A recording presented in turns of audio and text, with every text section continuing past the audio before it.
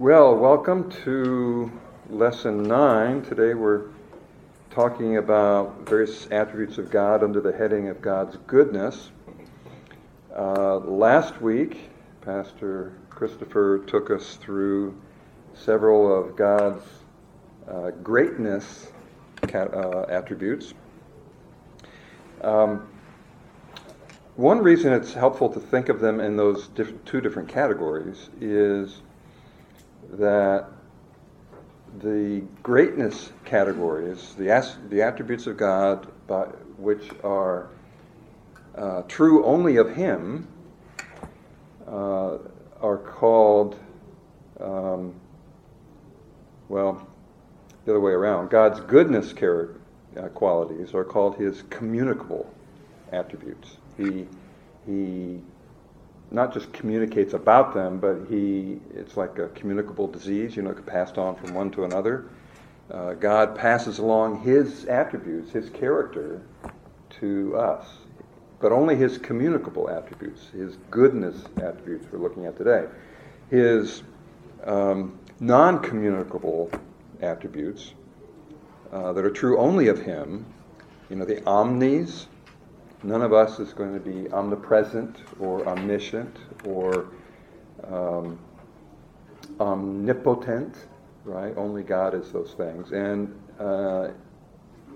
is it next week? We'll actually talk about God's sovereignty. That's also, His absolute sovereignty is only true of Him. He delegates some of His authority and sovereignty, but it's all delegated from Him.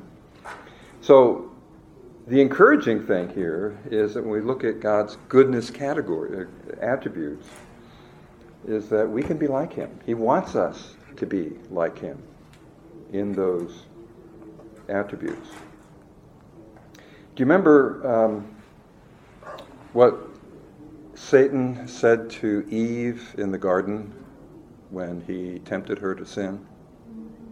First thing he did was put question marks in her mind about what God had actually said, right? But what was the actual temptation? To be like Him. If you eat of that, you're not going to be in the second-class category. You're going to be like Him. And is that a good thing or a bad thing? Well, it's a good thing if you want to be like Him in respect to His character, His moral attributes, His goodness qualities. But if you want to be like Him, like omnipotent, or omniscient, or omnipresent, that's reserved only for God. And it's not surprising that Satan would have that in his heart, to want to basically not even be equal with God, but basically to replace Him.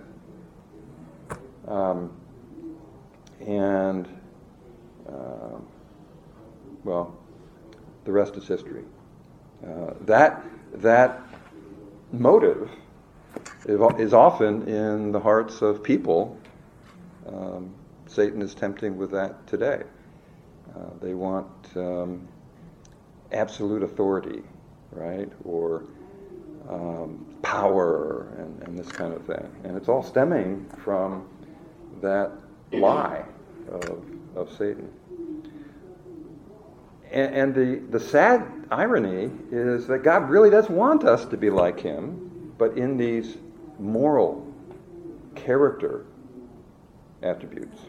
So let's take a look at least some of these. First, I'm on page 72. God is holy. Now here's something, let me go ahead and read it first. God is absolutely holy and will not entertain sin nor allow it in His presence. Indeed, God's eyes are too pure to look upon sin with approval. He cannot even be tempted by sin. So, as I think you probably know, where it says God is not only holy, He's absolutely holy. So He wants us to be holy, But he is absolutely holy. I mean, without any impurity, without any tainting of sin, right? Absolute holiness. And so, what if I could have somebody read the first passage there from Leviticus 19, Diane? Speak to all the congregation of the sons of Israel and say to them, you shall be holy, for I, the Lord your God, am holy. Okay, so what does holy mean when it really comes down to it? What is holy? Set apart. Set apart from... Well, set apart from sin, not looking like the world. Okay. For special use. Consecrated. Consecrated, separated, okay. Another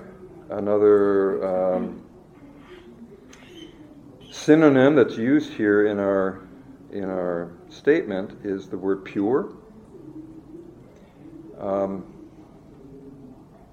And so when you think of pure, any substance that is pure, let's say, I don't know, gold, all right? If you get gold sort of as a nugget and in the wild, if you will, it may have some things mixed in with it, right? It is gold, but it probably has some non-gold, some impurities in it. And so what is done to make it pure? Refine it, right? Smelting, whatever the process needs to be.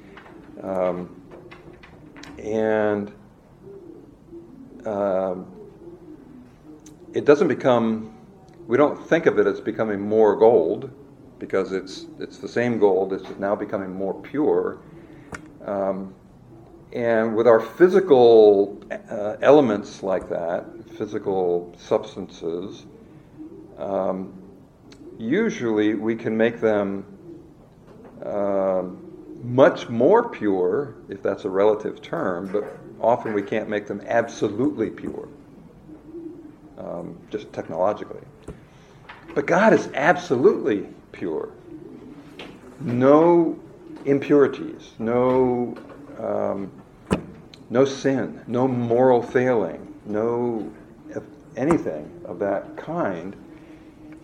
And I don't know about you, but I'm of the persuasion, and I'll show you in Scripture here some examples, but I'm of the persuasion that we have no concept of just how holy God is. Or if and when we get close to it, we're in awe for a while, but then it kind of subsides and we just got to take it for granted. But the fact that God is completely pure, without sin, without any impurity, it's that word absolutely pure, is hard for us to fathom. Because what's our experience? Anything but that, right? So when he says, you shall be holy, for I, the Lord your God, am holy, can you think of some things, this is Leviticus, can you think of some things God did in the law, working with the nation of Israel, to demonstrate his holiness? Can you think of some examples? Well, nobody could touch the ark. Okay. Or in a certain manner, and only certain people. Or even then, they're not touching it Right. with his presence in there. They've got the poles and everything, right, to carry it. So there's a separateness there. Anything else? I was going to say that we also learned that back in the days, it's only the prophets that would go into the inner room where they're supposed to interact with God, and then they also have done different sacrifices of whatever sin, thoughts, blah, blah, blah, before they could even go into God's presence. Lots of preparation. Yeah, it would be the priests, not the prophets. I mean, Yeah, yeah. But lots of very detailed instructions by God to prepare certain people in a certain way before they could even enter the presence of God because of his holiness. Right, Stan? I think of Moses wanting to see God's glory and having to be hidden and can only see his afterglow because we can't look upon his holiness and live. It's too much for us. Yeah. Lots of examples like that, right? Yeah. I'm thinking of how the people couldn't approach the mountain when God's presence was there. They couldn't come close. Yeah, it's kind of ironic. You think of like Mount Sinai, right? When he came, whatever. The Ten Commandments are listed for us in Exodus 20. Well, if you look at Exodus 19, it talks about the sort of the events leading up to it and God's instructions to them. What's interesting is that he was already shaking the mountain and lightning and everything, and people were actually afraid and having an instruction not to go near it, not to go within that boundary of the mountain, was something they were very ready to obey because God had already scared them with the various manifestations of his presence, and so that's a good thing. One of the things God was communicating through the nation to and through the nation of Israel was his holiness, and that we can't take that lightly. And there are examples of a few people who did take it lightly, and what happened to them? Zapped, right? Or the earth swallowed them up. God was driving home, among other things, his holiness. And when that happens, what's the contrast that we see? God is holy, and we are not. That's a huge message God was trying to communicate to and through the nation of Israel. And yet he says, "You shall be holy, for I, the Lord your God, am holy." He wants us to share in his holiness, his separateness from sin, right? His purity, moral purity. And the good news is, well, the bad news is we can't do that on our own. The good news is he leads us in becoming more holy. Right? So let's look at some more verses here. Look, the second one there's 1 Samuel 2. Can someone read that? There is no one holy like the Lord. Indeed, there is no one besides thee, nor is there any rock like our God. Right. So it was pretty easy to recognize that there's no one holy like him. No one has that purity of holiness.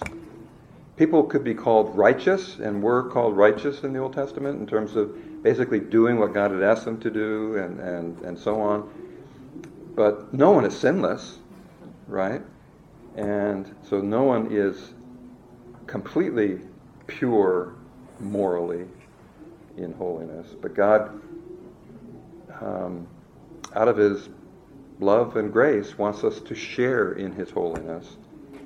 And in our case, it's progressive. We become more and more like Christ and so on.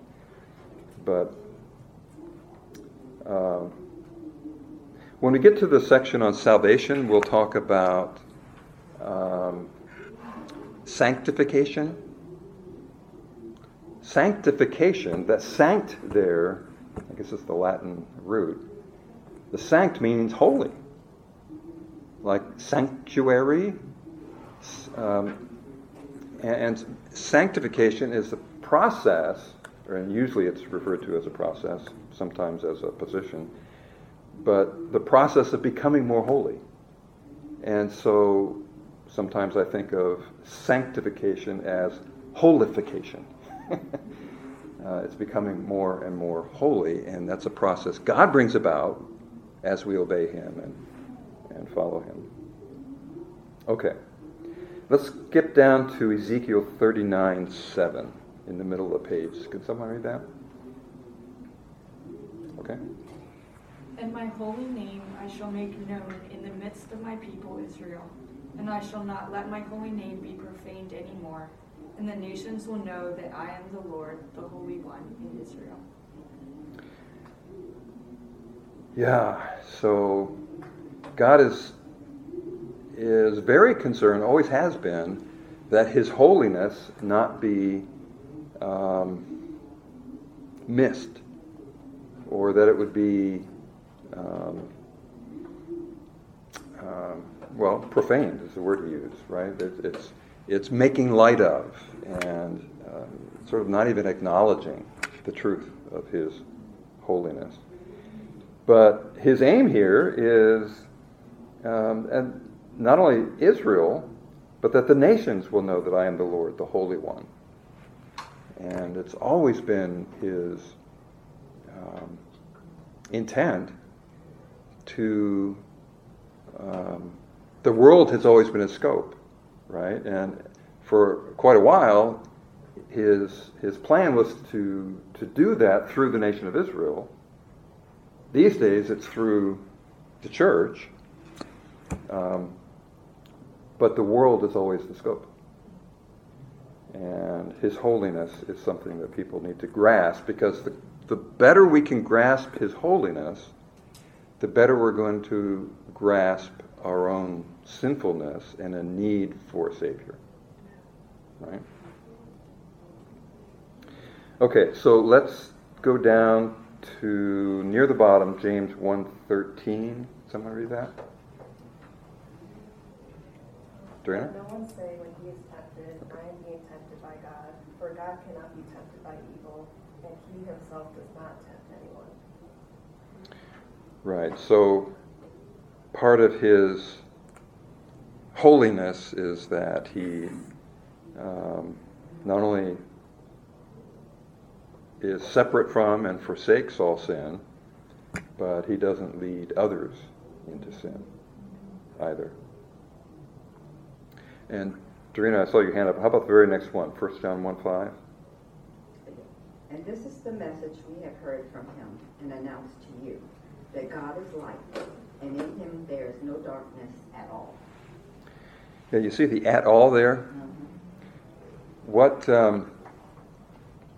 What do you get when something is 1% impurity? It's impure. Yeah. What percentage would it need to be in order to be at all? No darkness at all. It's 100% pure, right? And that's what God is. Revelation has a couple of good examples here. Revelation 4:8. Someone read that, Jessica? And the 4 living creatures, each one of them having 6 wings, are full of eyes all around and within. And day and night they do not cease to say, Holy, holy, holy is the Lord God, the Almighty, who was, and who is, and who is to come. Day and night, without ceasing, just surrounding him, saying, Holy, holy, holy, giving acknowledgement of him. And of course, the repetition, holy, holy, holy, is emphasis. It's sort of the extreme of holiness, just acknowledging that. And it's the only one of his attributes that is repeated 3 times. Interesting, isn't it? Yeah. And how about Revelation 15:4, the very last one there? Someone read that? Who will not fear, O Lord, and glorify thy name? For thou alone art holy.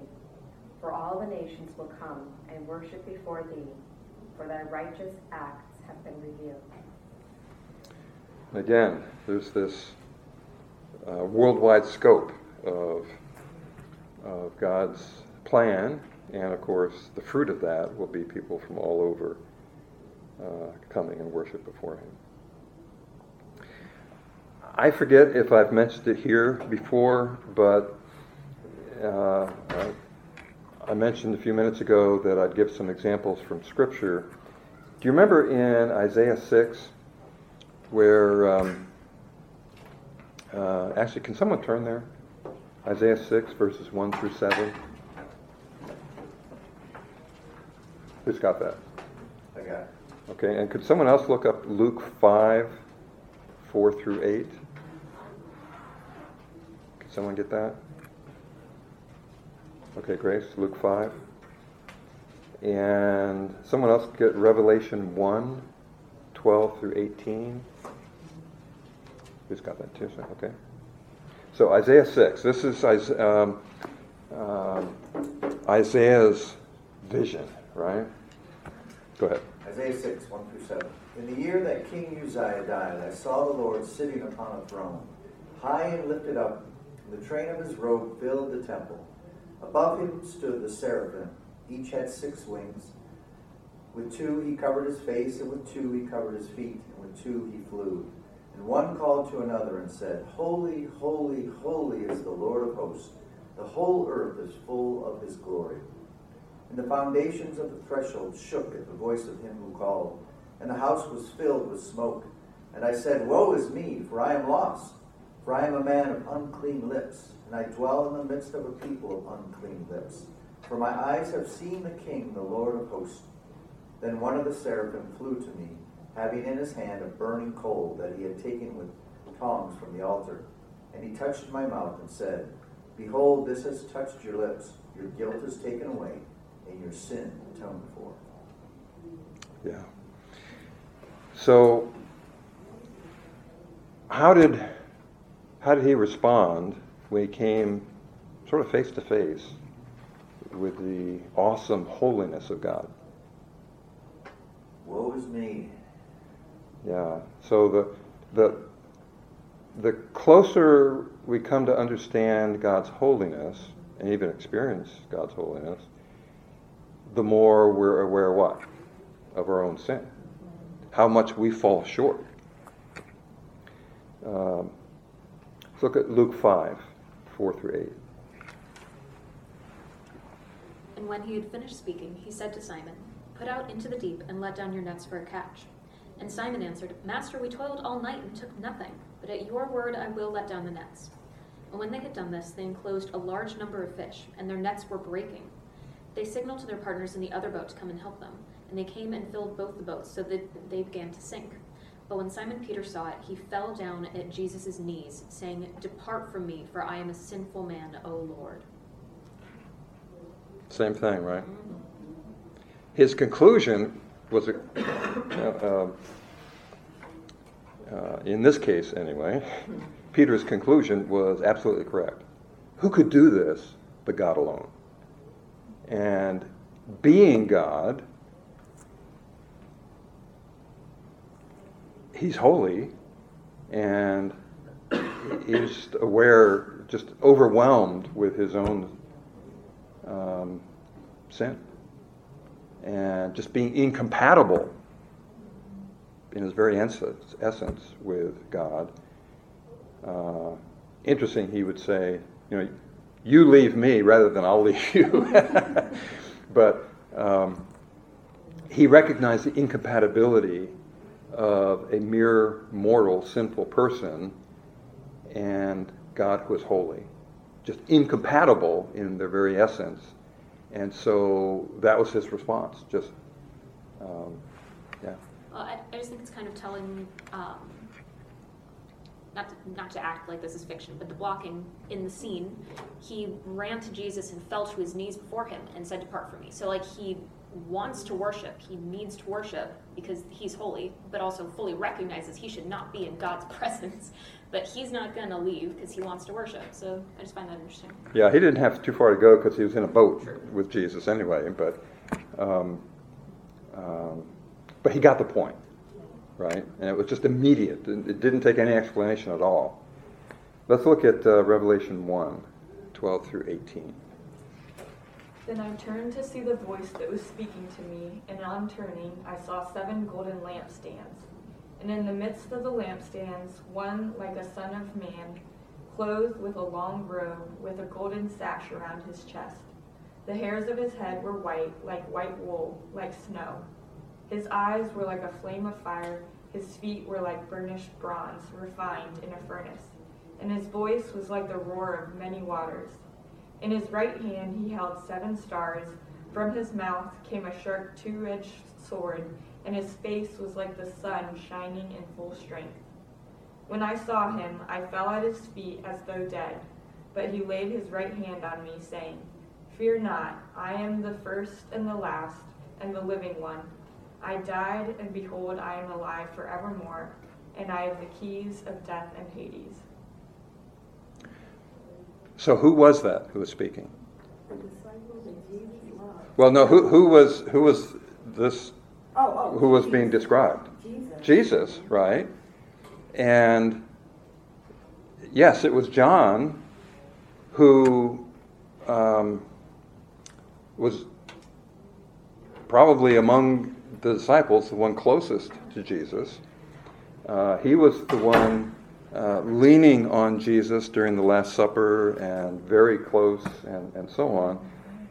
And yet, that was Jesus in his incarnate state as a man, and actually John was even there at the Transfiguration, which blew him away as well.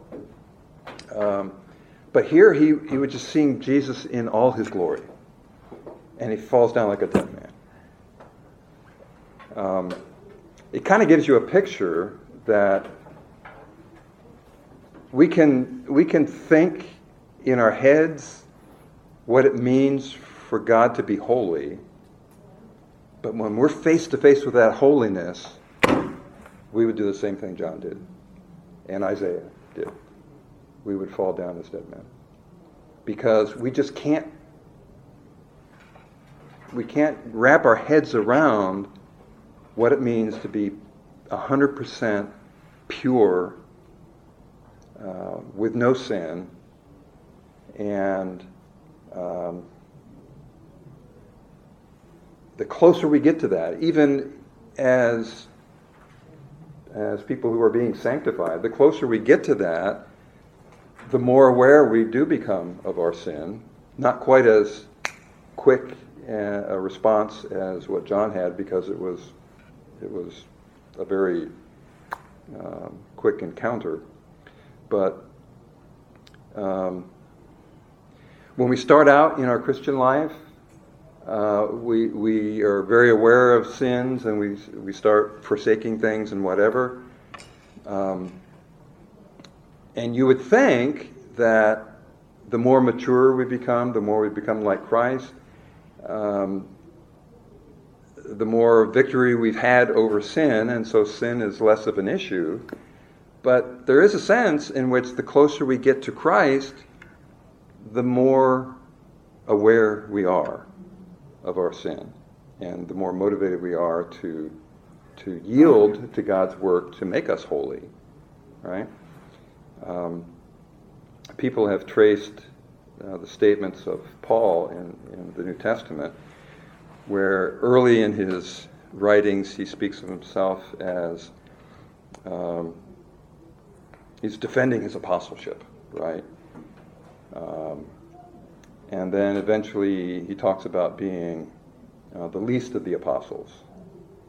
And then later he speaks toward the end of his life being the chief of all sinners. And I think that's true. The closer we get, the more Christ-like we become, the more sensitive we are to sin. And so the things that we did as sinful actions we have shed a long time ago, but we're even more sensitive. We don't want to do anything that would be displeasing to the Lord. And even if it's a thought, right? We're more sensitive to it the more mature we are, the closer we are to Christ. And that's good. Yeah. Not to throw a wrench into everything, But in Hebrews 4, where it says, "For we do not have a high priest who cannot sympathize with our weaknesses, but one who has been tempted in all things as we are, yet without sin." So my only thought here is, how do we explain this? I absolutely believe that Christ is impeccable, that he cannot sin, and we have the temptation of Christ, of course. So what is a good way to explain that to someone when they read that God cannot be tempted and does not tempt anyone, and then you have the temptation of Christ and then this statement also? Well, I would answer by saying there are passages that say God doesn't slumber nor sleep. And yet Jesus obviously did. So the issue is that Jesus is both God and man. And so in his deity, he is everything that you're describing, everything we've been talking about in terms of his holiness, his separateness from sin. In his humanity, yes, he could be tired, right? He could need to sleep. He needed food. He needed all those human things. And as that verse says, he in his humanity was tempted in all things like we are, but without sin, right? So I think the key is just keeping an eye on the fact that Jesus is both God and man simultaneously. It helps. Okay, holiness. Yes. On holiness, in our today's world, what are the practical examples that we can highlight or share of God's holiness that put people in awe? You know, in those days we spoke about the ark, we spoke about the priests not being able to go in, but it's as if we've lost sight of how holy God is and just having that fear of God, just see what He is. What are the practical things we can share in our world today that just speaks to God's holiness and we just being absolute sinners that we could share? Because I just see people not having that example that they can. Things are just... Yeah. Tangible examples are helpful, aren't they? Yeah, I think the closest we have to that now is what God was sort of indicating here in and through the nation of Israel and then ultimately through the church, is as God transforms individuals and they become more and more Christ-like, and the world looks at them, and collectively as the church, being more and more like God, separate from sin, not, I don't know the right word there, but it's it's a genuine growth toward godliness. And if people see that, and they see that it's genuine, and it's not just a front, that's a visual. We are to be examples to the world out there.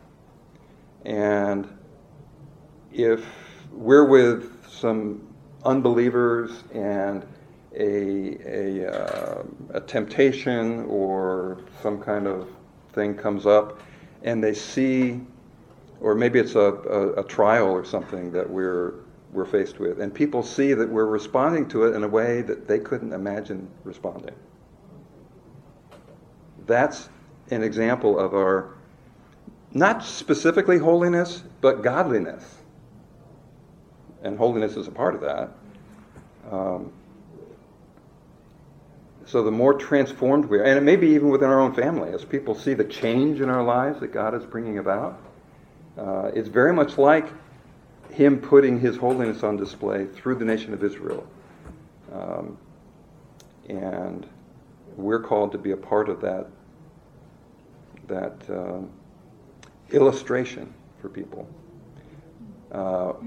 We don't have to pretend that we've made it, that we're pure. We're a work in process, but it's God's work in us that gives testimony to his goodness. I think that Christians have the danger to fall in Buenism, Gusism, how do you say that in English?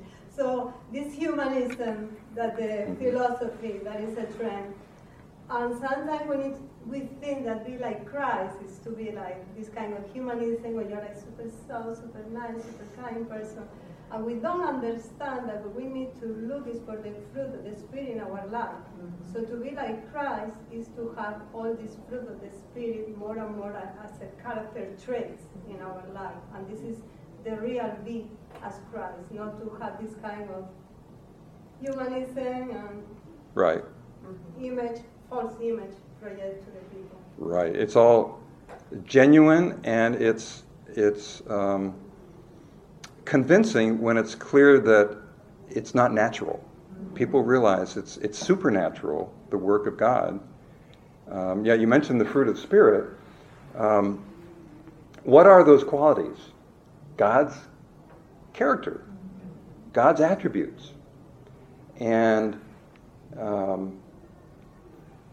it's the fruit, it's the result of the work of the Holy Spirit in us to make us more like Christ. And it's these goodness qualities, right?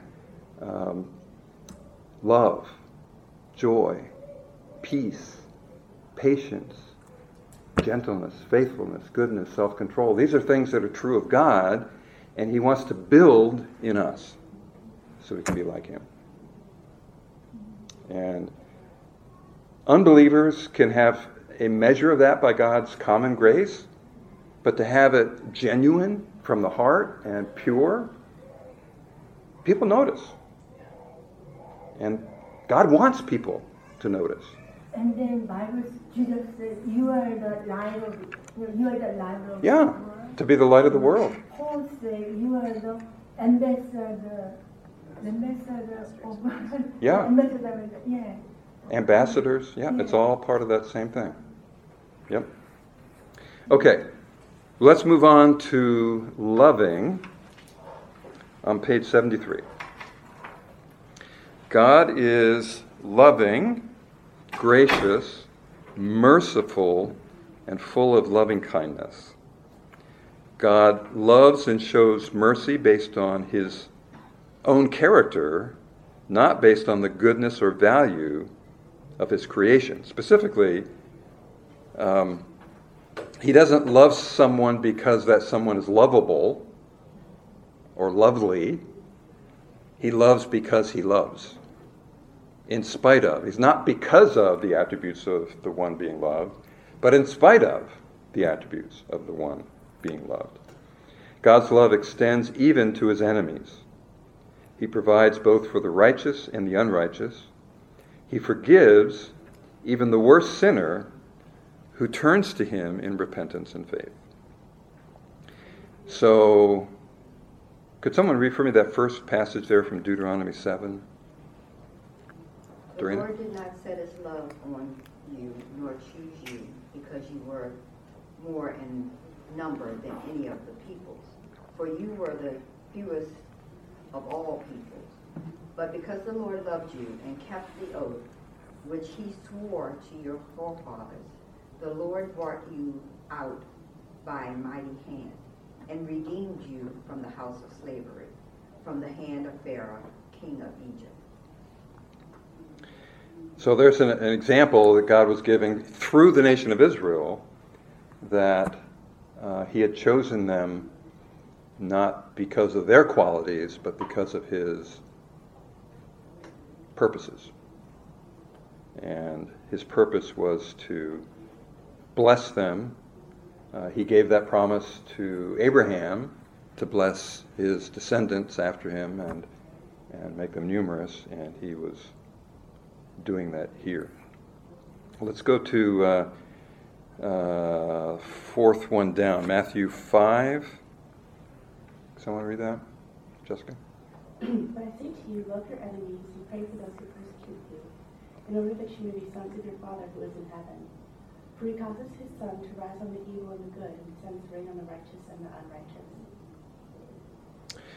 So that's a verse that's often used to demonstrate God's common grace to people, his care, not just for the saved, but also for the unsaved. And you're all familiar with John 3:16, right? For God so loved the world that he gave his only begotten Son, that whoever believes in him should not perish but have eternal life. That love of God's kind of love is, again, not based on the merit of the ones he loves. I will love those who meet my standards and so on. Well, he does love them, but he also loves sinners, right? You remember Romans 5:8? God demonstrates his own love toward us in that while we were still sinners, Christ died for us. He didn't die for it. He doesn't expect us to clean up our house, to become holy, and then he'll accept us. In fact, if we did that, if that were even possible, there would be no reason for Christ to have died, right? But he died for us while we were ungodly, undeserving. Let's go down to Ephesians 2:4 and 5. Could someone read that? Dorina? But God, being rich in mercy, because of his great love with which he loved us, even when we were dead in our transgressions, made us alive together with Christ. By grace you have been saved. So these terms, mercy, love, grace, they're all combined, right? Can't separate them.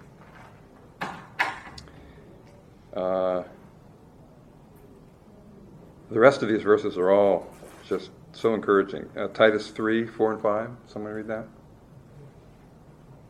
But when the tidings of God our Savior and his love for mankind appeared, he saved us, not on the basis of deeds which we have done in righteousness, but according to his mercy, by the washing of regeneration and renewing by the Holy Spirit.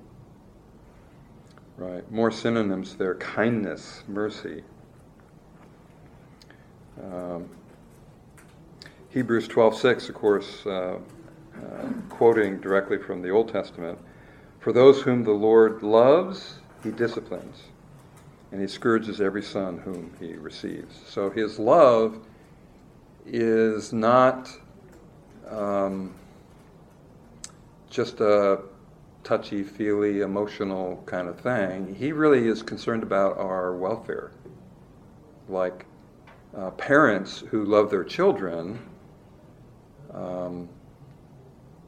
correct them, because it would be very unloving to let them get their own way and end up being fools, right? 1 John 3:1. Can someone read that? Tears, I saw your hand earlier.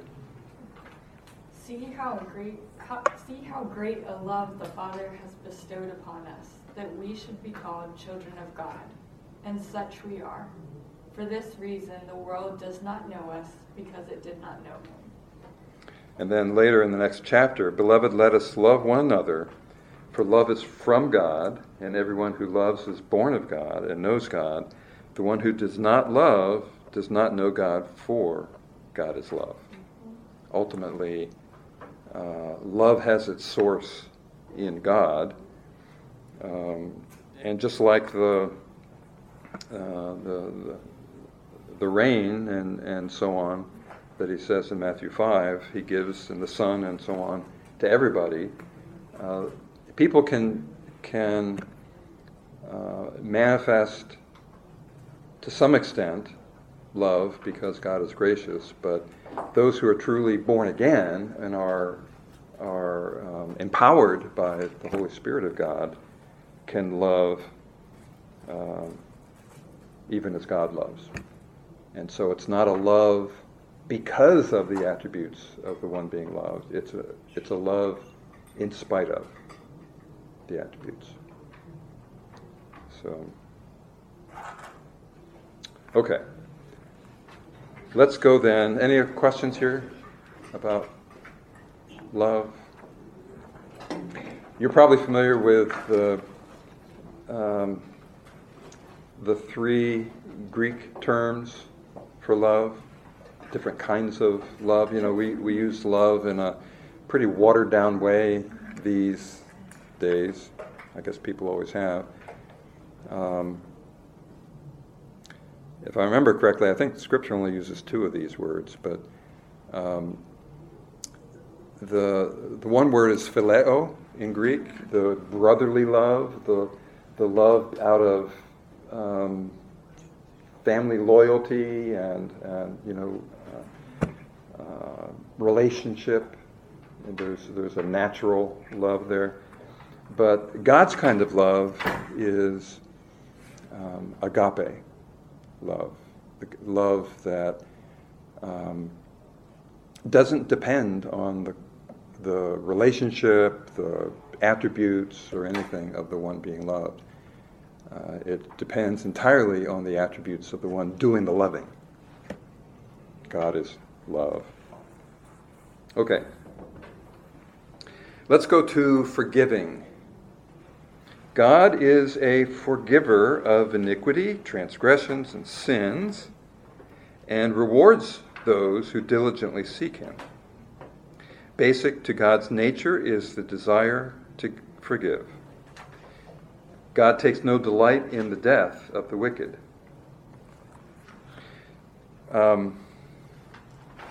So, we use that term forgive, but I think often when we use it in our examples today, we use it in a very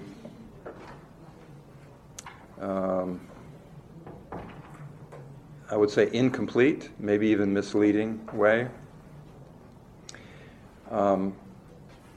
So what are some examples of forgiveness in our, I don't know about daily life, but natural around these days? Let's say if someone were to forgive a debt. Okay, so you have a loan from a person or the bank or whatever. If that lender forgives the debt, who bears the cost of that? The lender, right? But often, the presumption of people who use the term forgive is, well, we'll just sweep it under the rug, right? And let bygones be bygones. And we'll just forget about it. Well, if you just forgot about it in the context of, let's say, a financial transaction, you can't forget about it. The books are imbalanced, right? And in the same way, if God is perfectly holy and perfectly just, He can't just sweep it under the rug, right? That debt has to be paid by someone, and if it's not the debtor, then who's going to bear the debt? God. And I think we see that, of course, in Christ, but I think we see it also in some of these verses. Let's turn on page 74 down to, we'll start with Psalm 100 toward the bottom. Psalm 100, verse 5. For the Lord is good.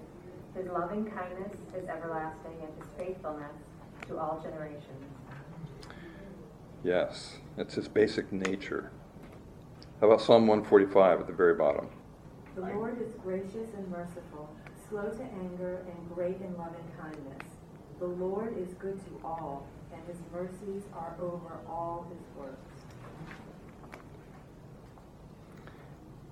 So that's His nature. It's his basic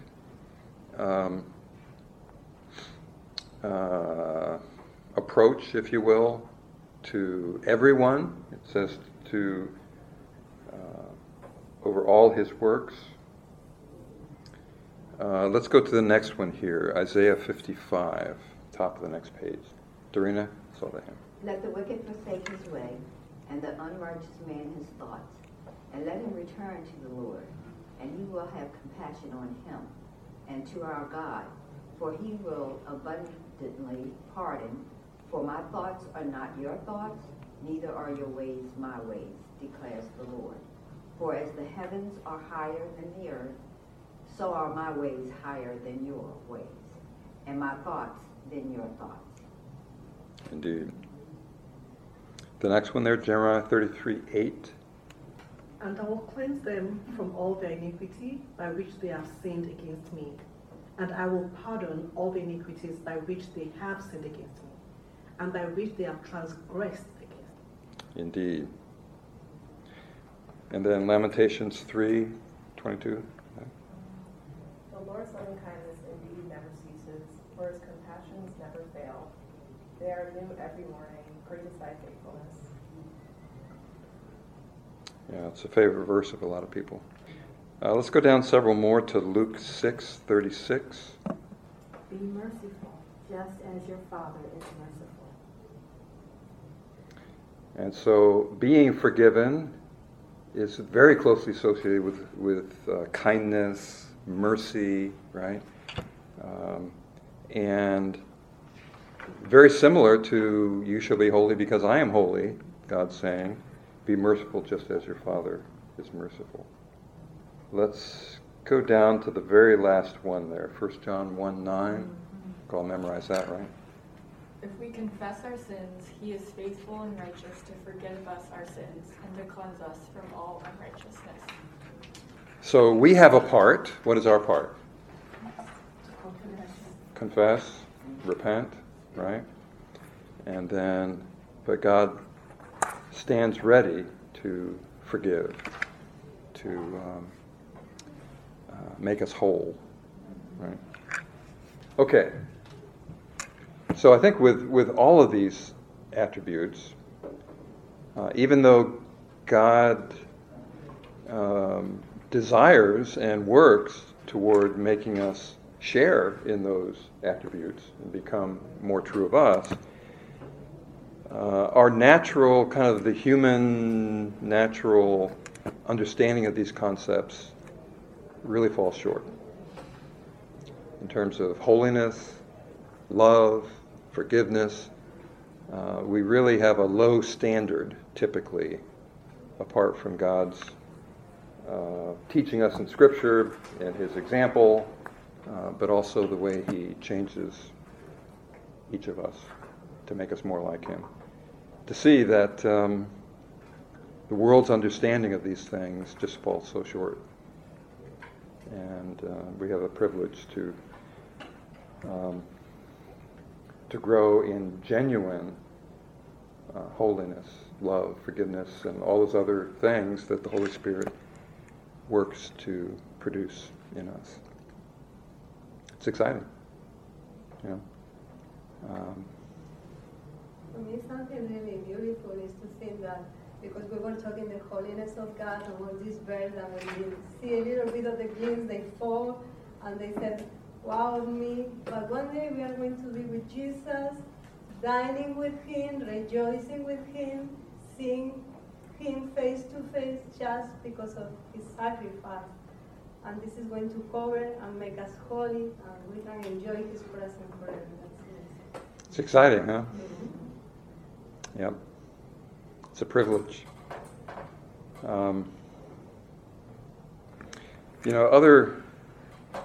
Other religions often have an element of wanting to be good and improve themselves, and usually it's for the purpose of trying to show that they're acceptable to whatever God they're worshiping. But when you get them to describe what the afterlife is like, they just have no concept of what you were describing, of being without sin, being in the presence of our Creator, worshiping Him.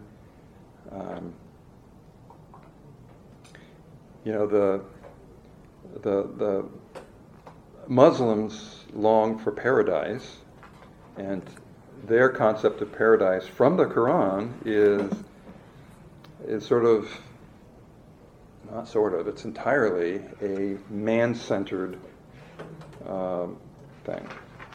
So it's all about the pleasures that I didn't necessarily, that I didn't experience, but I didn't partake in my earthly life to be acceptable. But then when I get to paradise, I can splurge with all those things, and it's all about me, not about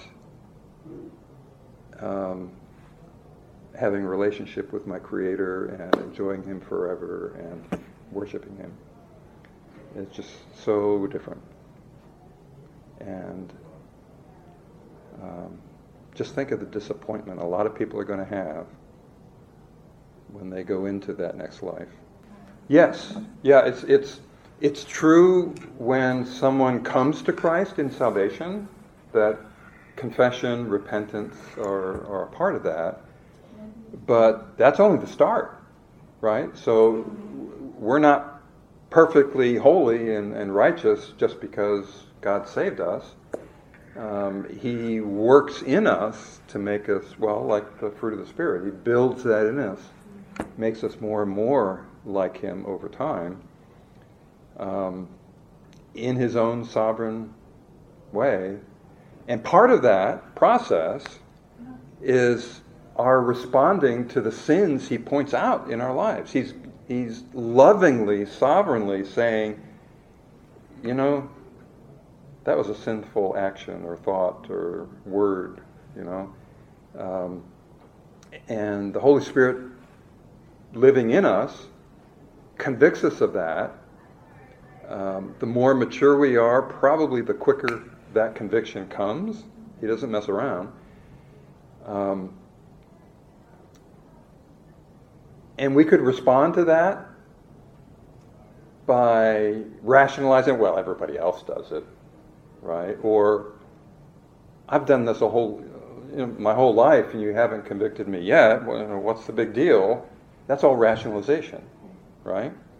How should we respond? Confessing, that is admitting it, and then repenting, which is forsaking it, right? And that process of forsaking sin does what? Makes us more and more like Christ. He builds that in us. And that reproving, that correcting, that convicting is an integral part of that in our sanctification. And that's one of the most, to me, exciting things, besides being in God's presence, about heaven, is there won't be anything to repent of or confess because we will be incapable of sinning. And we'll get to this in the salvation section, but that glorified state is one where we're saved from the very presence of sin. Yeah. Not just having victory over it on a day-to-day basis, but being freed from it. Especially being free from doubt, because like even the strongest believer on earth is still going to have times where their faith is not as strong as other days. Like in heaven, perfect faith, zero doubt. That's going to be amazing. We're all a work in process. Yep. Okay. Any other thoughts, questions? God's communicable attributes, the attributes that we can share in and He wants us to share in. That's a natural response to worship Him when we're cleansed. Right? Okay. Real quickly on page 76, the applications. We've seen some verses that say, you know, you should be holy because I am holy, right? What about loving? Is there an example you think of in Scripture that... 1 Corinthians 13, love is patient, kind. Okay. That's true. That's a very good standard. What I'm looking for is a case where God's love is the model for our love. I'm not going to remember exactly which chapter. We love because He first loved us. Yeah. That's a good example. In love, let us love one another. For love is of God, and anyone who loves the word of God and knows God. Also from 1 John. I think that's the verse I was thinking. That's the one. Yeah. But after they consider love is long-suffering, patient. But then, I don't know how that's long-suffering means patient means long, God's love. Suffer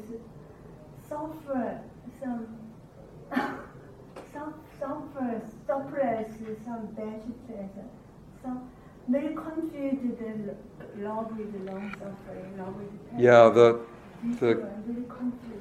King James Version used the word long-suffering for patience. The idea there is that when we're patient, let's say we're patient with somebody else, we're in that process, we are suffering depending on what the issue is. Someone is imposing on us, let's say, and we're patient with them. We're gentle and patient. We're suffering the whatever it is they're imposing on us without complaint because we're patient. That's sort of an example. Grace? I was just going to say a direct example of that comes to mind for me is I'm pretty sure every single mother has been hit in the face by her baby at least 50 times before the first birthday. You still love your baby. You put up with the fact that they're flailing around and hitting you all over the place. But you still love your baby, so you suffer through that until they reach a point where, they have control of their own limbs and don't hit you anymore. Yeah, it could be we're imposed on by other people. We're patient with them. It could be we're imposed on by circumstances around us. And we suffer through that gently, patiently, right? Knowing that God's working through that for His good. And we're okay with that.